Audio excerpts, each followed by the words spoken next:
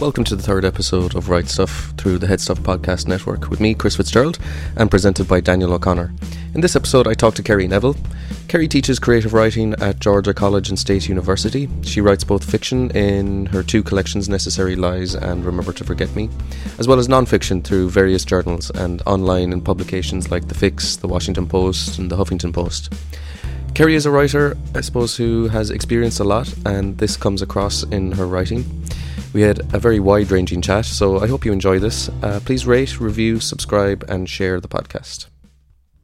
Right, so Kerry, you're kind of just landed in Ireland. But you do have a connection with here a bit. I do have a connection. How does that go back?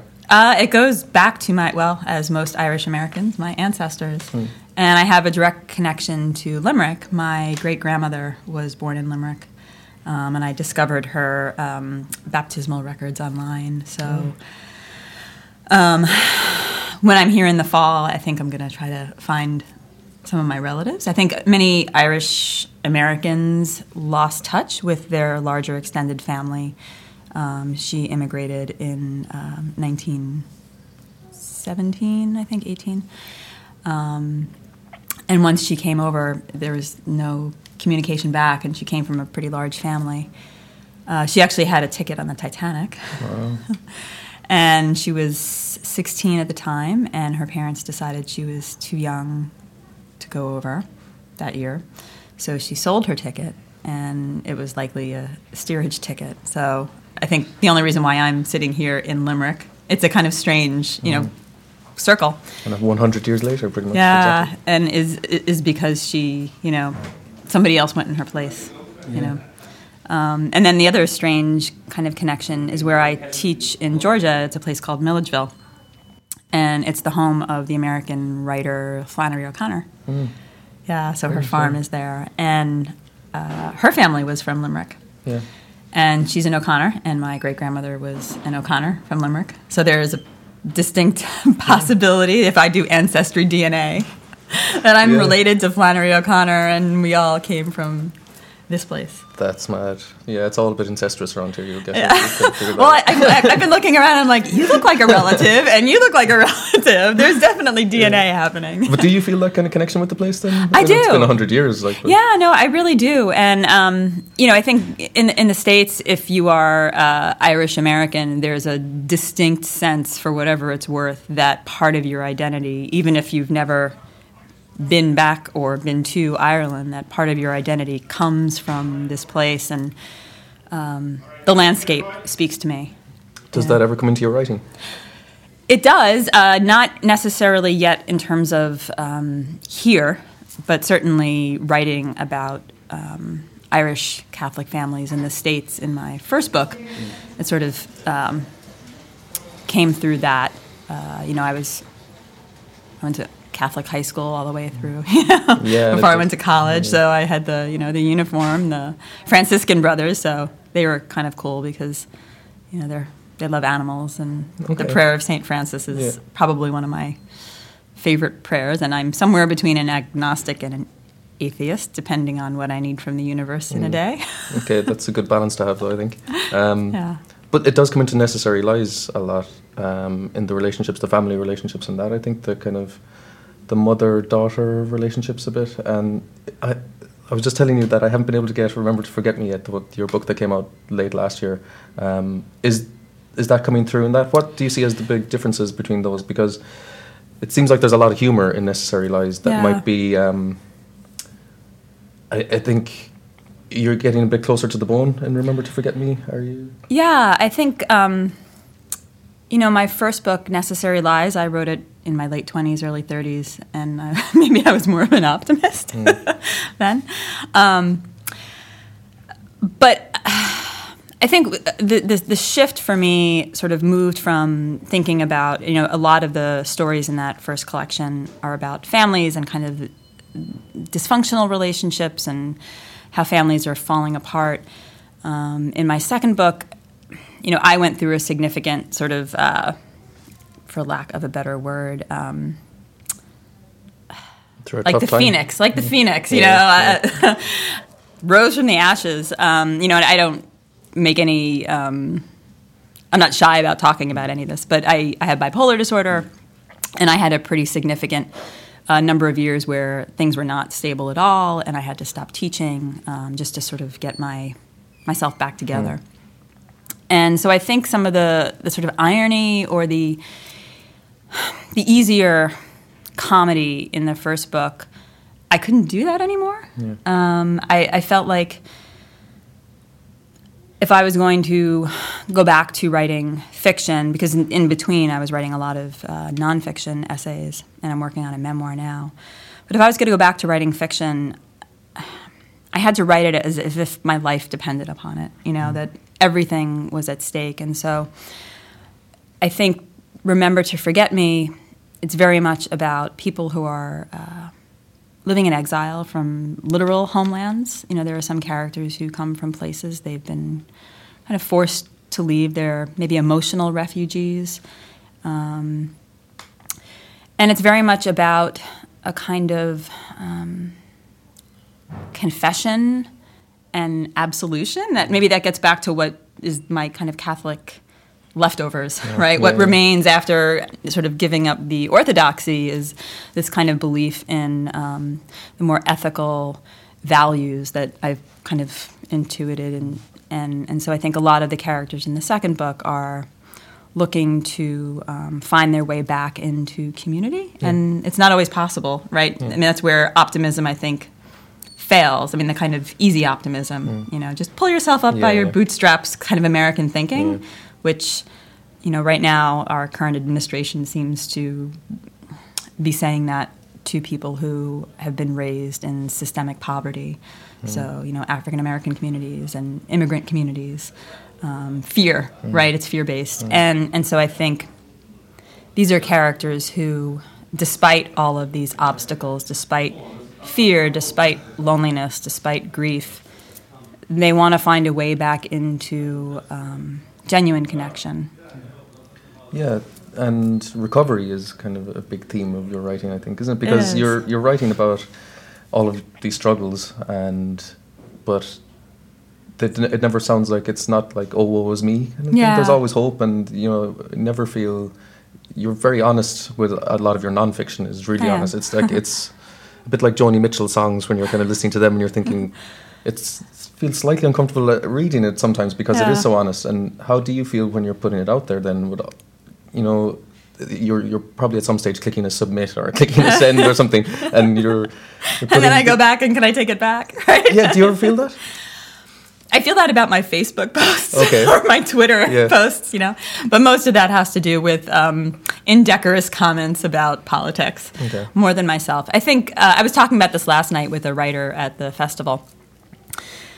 What happened to me in terms of my own personal sort of mental health history is it was a fairly public collapse, right? So, I was in and out of the hospital many times. So my friends knew, my family knew, my college at the time, they knew because they were giving me lots of leaves. I had an eating disorder. So, if you suffer from anorexia, it's pretty evident to anybody who looks at you what's going on. And so I got to a place where I just decided I was going to be kind of a missionary, in the best possible sense, not to convert, but to share my story in a way that was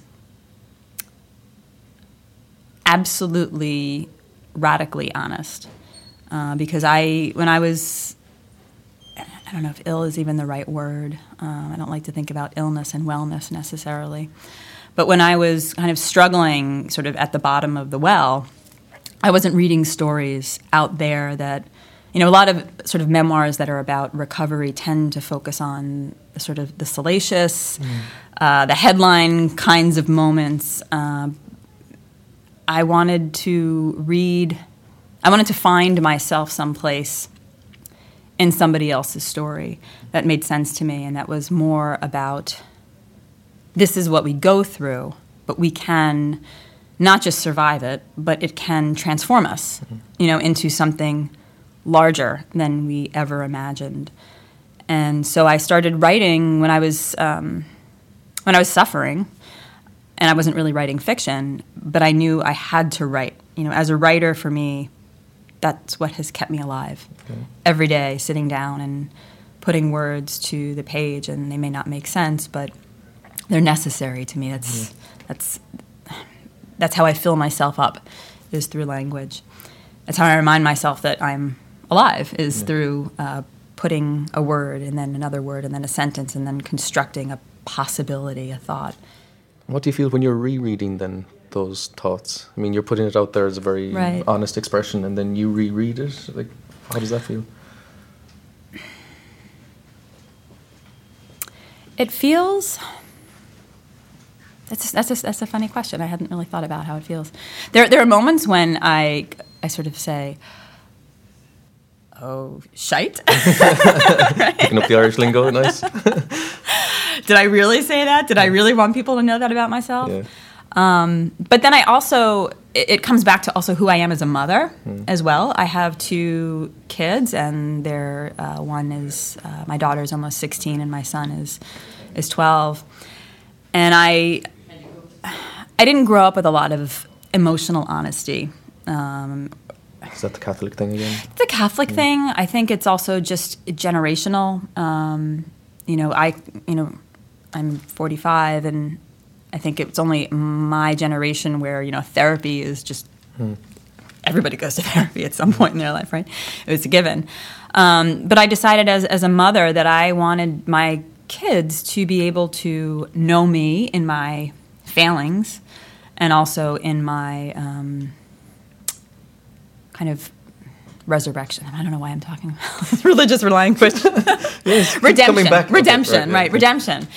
But that, another life is possible. So while all of my sort of personal writings, my essays, are about some of the difficulties, the horrors, the collapse, what I try to always end with is a place of safety and redemption. So my children, my sort of first audience, can see that if things get difficult for them, there's always going to be another possibility, to hang on and wait for it, because we don't know what's coming. And I think a lot of that is also transferred to my characters in my fiction, right? I mean, they're sort of at these crucial moments where everything could be ending for them. That's something that you're here at the moment for the Creative Writing Festival, Frank McCourt Creative Writing Festival in UL, and 2 nights ago there was a talk with, I know you were at it, with Kevin Barry and Julian Goff, and they brought up the idea that there are moments when they realise that they're writing about themselves when they're writing their fiction. Yeah. And it's kind of, they don't realise it up to a certain point. I think Julian Goff gave the example of, I'm writing about divorce, and he was going through a divorce. But it seems like, are you always aware that you're writing about yourself, even when you're writing fiction? Or is that something that's not? I would say what I'm aware of is I'm writing about kind of an emotional wrangling that interests me. So it's not so much the facts of my life that I write about in my fiction. Obviously, my nonfiction I do, because that's the definition, right? Personal essay. But in my fiction, it's what is the kind of emotional effect that I'm trying to figure out, and I figure it out through the idea of a story. I think it would be tedious to try to write fiction based on, my case history. That's just there's no imaginative possibility in fiction, because you always know what's going to happen next, right? It's not as interesting to me, and one of the reasons why I write fiction, and in my second book, most of the characters are not like me at all. They have radically different lives. I'm interested in sort of empathetic understanding. What is it like to be this other person in this other kind of life, but who might be similarly like me, experiencing loneliness or grief or betrayal or jealousy or rage. And so that's where I think the correspondence happens. Yeah. So just to get back to your position in Georgia State, teaching creative writing, and you're going to be here in a Fulbright scholarship from the autumn term this year. Yes. And doing something similar here. Do you think that, or from your experience, is there a difference between Irish writers and American writers, or readers even? Readers, yes. Yeah. Absolutely. Yeah.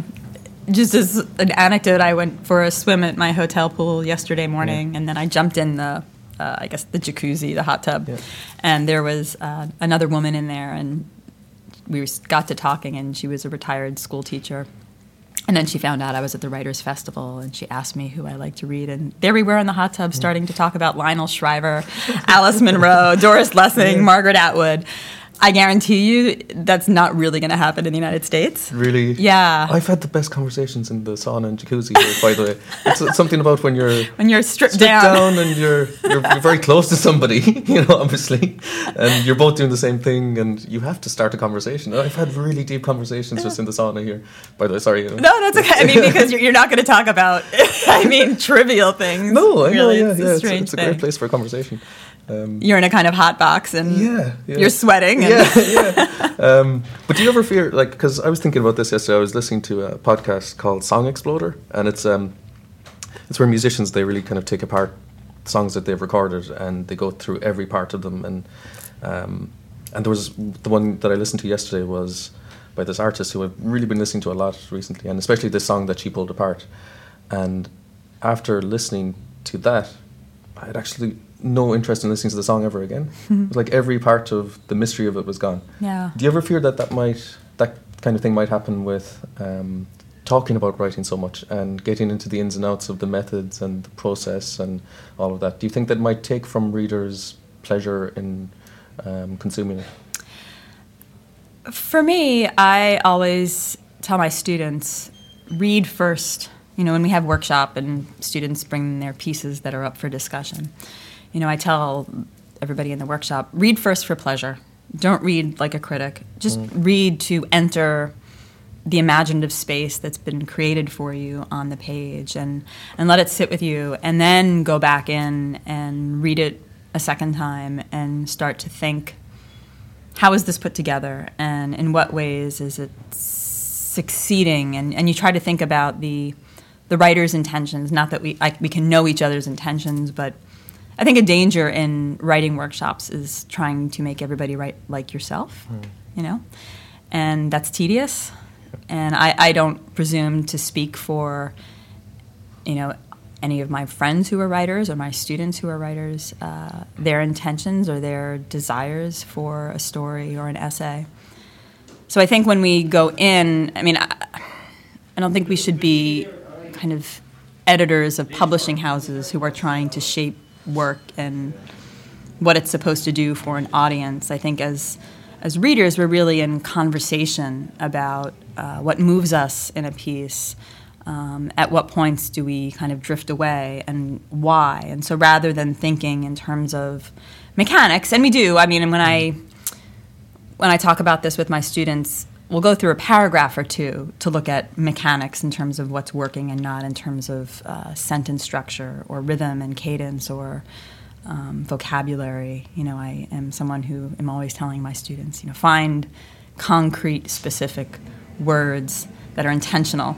Go to a thesaurus.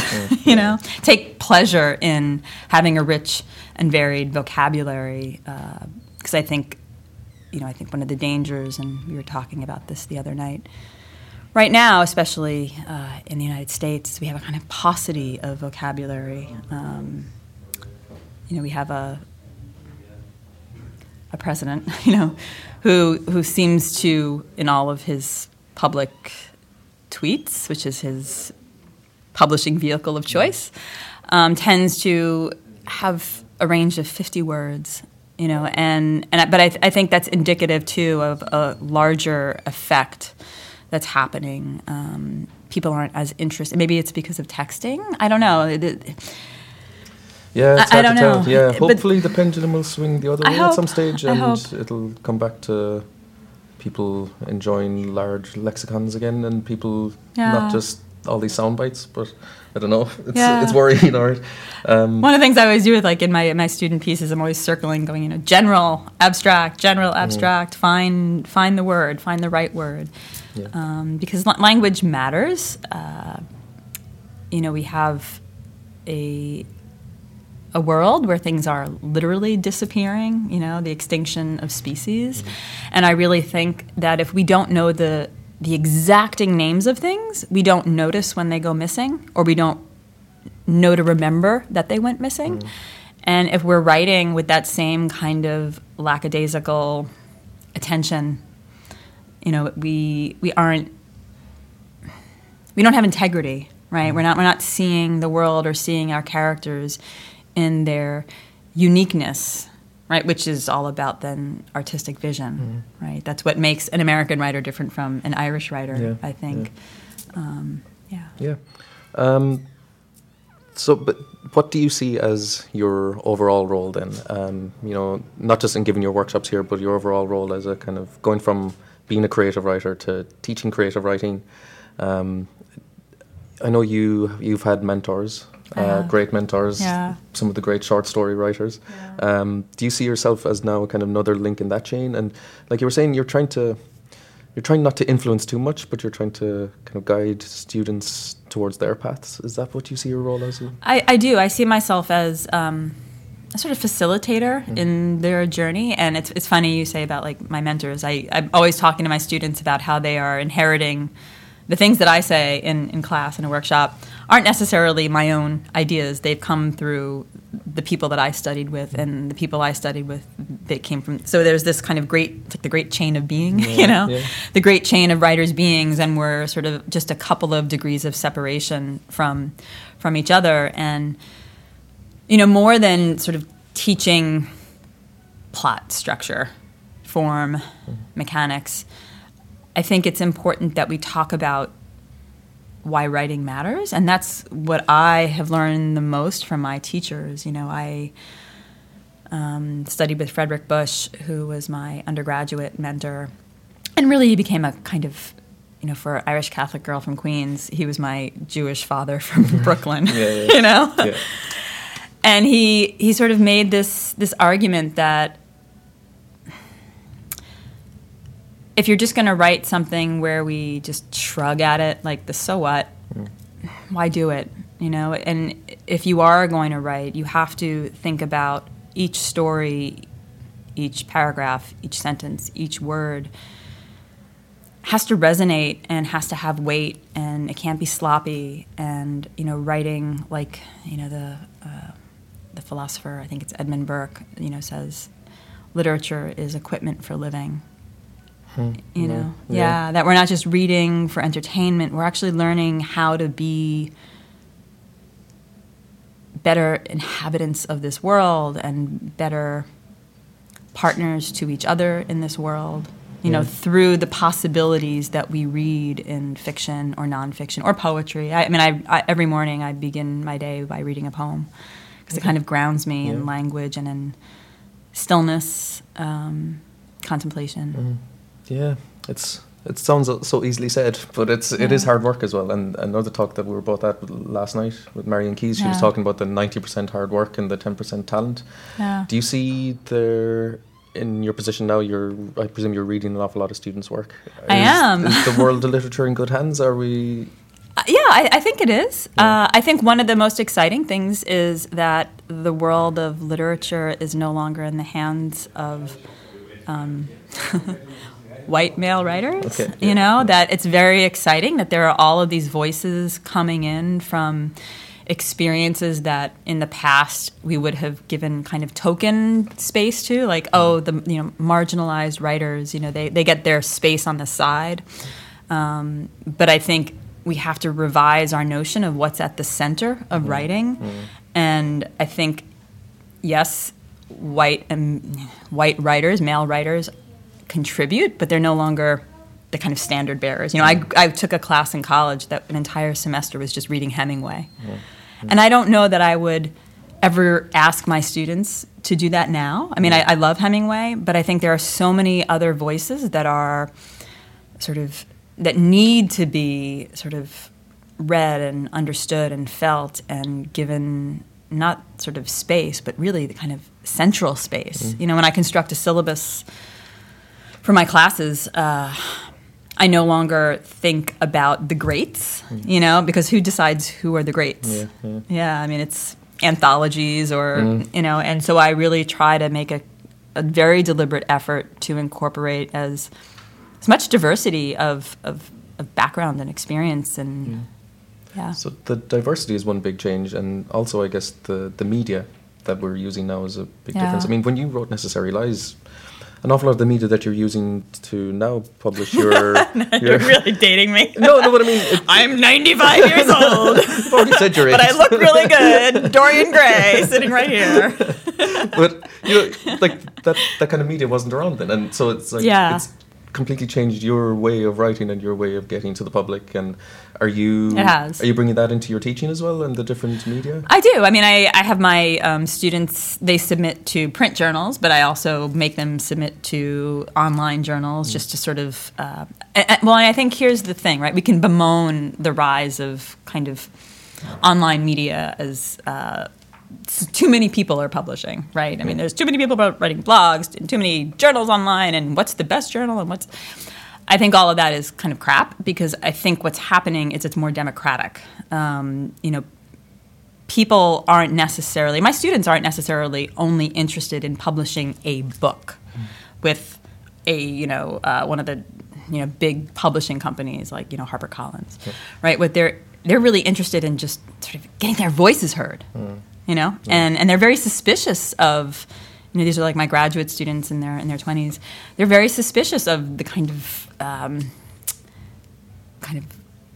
old channels of publishing. They don't make those same distinctions. Now, they would like to have a book, but if that doesn't happen, there are all these other possibilities, that they're ready to seize on to. Which is great, because they're not thinking of monetizing their work either. I presume it's just like get it out there to the widest readership they possibly can. And there's something pure about that as well, isn't there? There is, and I mean, I wouldn't say that they're not thinking about... Yeah, well, obviously, with all of that. They would like to, have food and shelter and clothing. Right. But I do think it's allowing many more voices. I mean, so there's the difficulty, right? If there's so many voices, who do you listen to? Or, what do you focus on? But on the other hand, again, it goes back to who gets to claim the space. And now it's not about somebody saying, you get to be published. Now it's, I'm publishing myself. Yeah. And... so it's removing that other obstacle, I guess. So you can just go straight out there. And lots of independent presses, are very successful now for that very reason. Yeah. So just finally then, Kerry, I know you're working on your memoirs at the moment, and it sounds like each chapter is kind of a sense is a topic of each chapter, and you're working through your whole life through that, or working through the last few years, or what's... So it's tentatively titled Fierce on the Inside, Coming Back to My Senses, so a play on what happens in mental illness, right? You lose your senses, you lost your mind. So coming back, it's not so much I'll back up for a second. So each chapter, we know of 5 senses, but there's actually 6 senses, so it's 6. The 6th sense is interoception, which they've just kind of discovered, and it's this little sliver of brain that controls our internal sense of feeling. So, so we're kind of one feeling that controls is when we have to go to the bathroom, like that feeling, or when we feel hunger. Like an instinct. It's instinct, but it's actually a felt thing inside of the body, right? And how do we feel that inside of the body?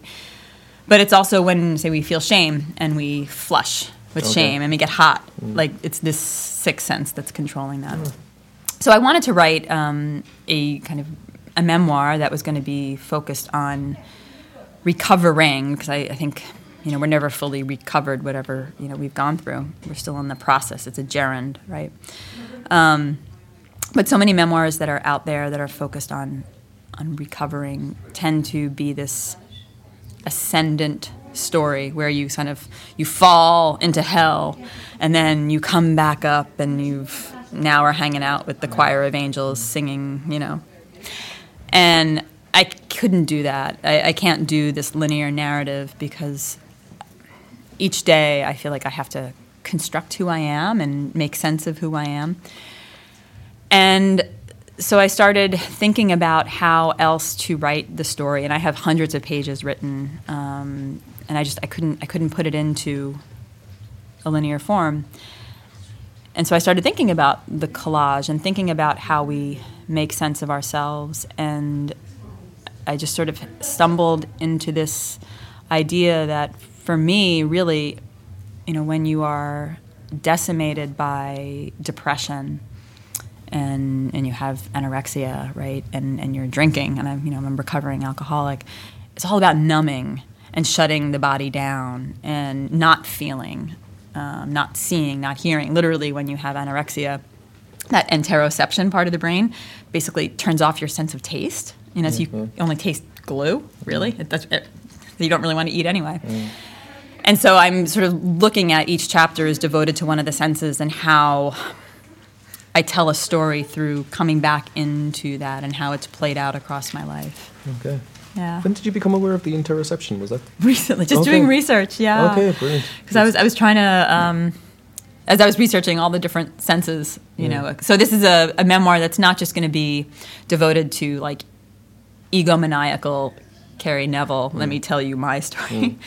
I'm very interested in how science comes into it and philosophy, and artists have sort of understood the role of the different senses across, So that's in the background as well while you're writing about your own experiences? It is. So the actual chapters themselves are also collages. So I've actually published a version of the first chapter online at a journal called Juxtaprose. Okay. It's called Manifestus, and it's about touch.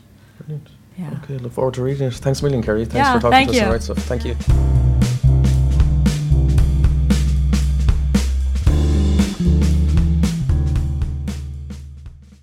This podcast is part of the Headstuff Podcast Network.